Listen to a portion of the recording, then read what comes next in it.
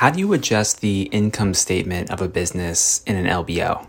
We'll find out today on Investment Banking Insights.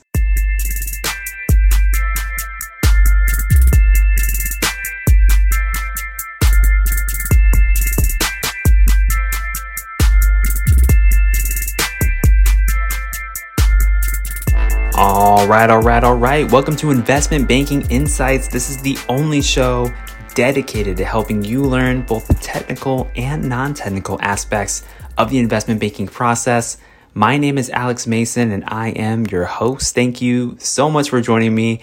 We got a fun topic today talking about leveraged buyouts, specifically about how things are affected on the income statement. And I like this topic because it combines some concepts that we talked about in the past. Of course, we've talked about leveraged buyouts in great detail, a number of subtopics within this section, but this also kind of merges with the topic of accounting, which is really, I think, one of the most fundamental pieces to really understand in investment banking, because if you understand accounting, you can understand the language of finance, which is absolutely critical. So this kind of merges those two things, and I really like it. So let's say that a private equity firm does their due diligence, they find a suitable target for a leveraged buyout. They then make the offer, it's accepted, and then the purchase goes through for the target company. So now that the leveraged buyout has been performed, how does the income statement of the portfolio company actually change as a result of the leveraged buyout? So if we think about our income statement, what's at the very top? Well, it's the revenue, the top line. I mean, ideally, this is going to go up, right? You want this to go up. You expect this to happen with a growing business. But this line item is likely not directly affected because of the LBO itself. Remember, this is just a transaction transferring ownership of the business from one party to another. It's not necessarily changing the revenue, although you want that revenue to increase over time, of course. So most of our time today will be focused on expenses, the cost side of the income statement. So let's go ahead and talk about how some of these are impacted. First of all, you have cost of goods sold. Now, maybe the company takes some actions that affect cost of goods sold. Maybe the company lays off some of its employees. Maybe there are other cost-cutting measures related specifically to the products and services that company provides. You might see some changes there. For example, if you're a toothpaste company and you make toothpaste tubes in order to sell your toothpaste, what happens if you find a way to make the toothpaste tubes ever so slightly thinner than they were before, which reduced your material costs, your raw material costs, and therefore improves your margins because you can sell that toothpaste at the exact same price that you did before. So things like that. You could do things like that, just operational improvements that affect cost of goods sold. Then another expense that's affected is depreciation expense, potentially. Let's say during the LBO, there are write-ups for the property, plant, and equipment, the PP&E, within the business. So if there's any of these write-ups, you'll have an increase in your depreciation expense, and that hits the income statement. Also, not just depreciation expenses could be affected. You might have amortization expenses that are affected. Instead of a write-up of a physical asset, you might have a write-up of an intangible asset as a result of the transaction, or you might have some financing fees that are capitalized. And so remember, when you have capitalized financing fees or when you have intangible assets, anytime you hear that word intangible, think about amortization, which is just the spreading out of those costs over time. Very similar to depreciation, but depreciation is referring to physical assets. Okay, so your depreciation expense might increase, your amortization expense might increase.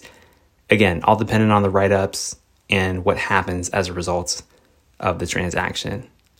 And then you also have potential changes in financing expenses. Remember, leveraged buyouts have leverage, which means the company incurs more debt.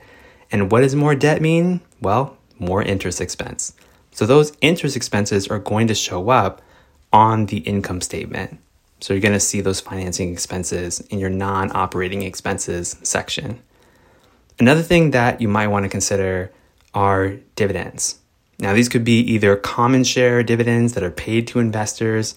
For example, in the case of a dividend recapitalization, which is a concept we've talked about in the past, which is a way that a private equity firm can kind of extract some returns early before actually selling the business that they've bought in an LBO.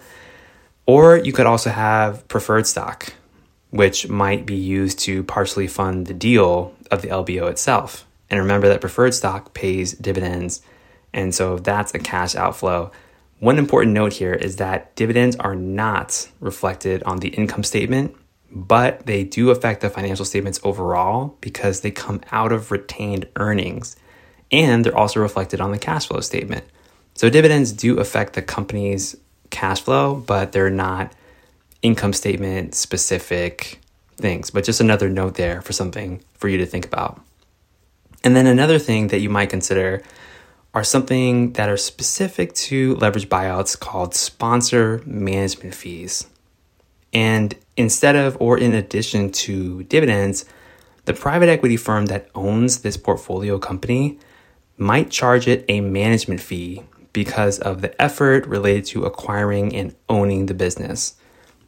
And the way I see this is kind of like, in my view, it's kind of like the private equity firm extracting a little bit of returns from the business early. Basically saying like, hey, we performed this LBO, we bought this business, now go ahead and pay us a little management fee for all the work that we did and that we're doing in order to manage the business and kind of keep an eye on things, look for ways to strategically improve the business.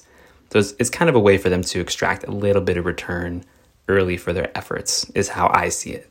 So you might see this hit your income statement too, because it's a fee, an expense that the business is incurring. So basically, all of these things are adjustments to the expenses of the firm. And over the long term, the private equity firm will ideally increase its margins to create a larger gap between the company's revenue and their expenses, which would make it more profitable. And this will in turn help the business sell at a higher multiple and create more profits for investors upon its exit. So that's kind of the why behind all of this. Why are we accounting for all these expenses? Why are we focused on cost cutting, optimization? It's to increase our margins, it's to increase our profitability.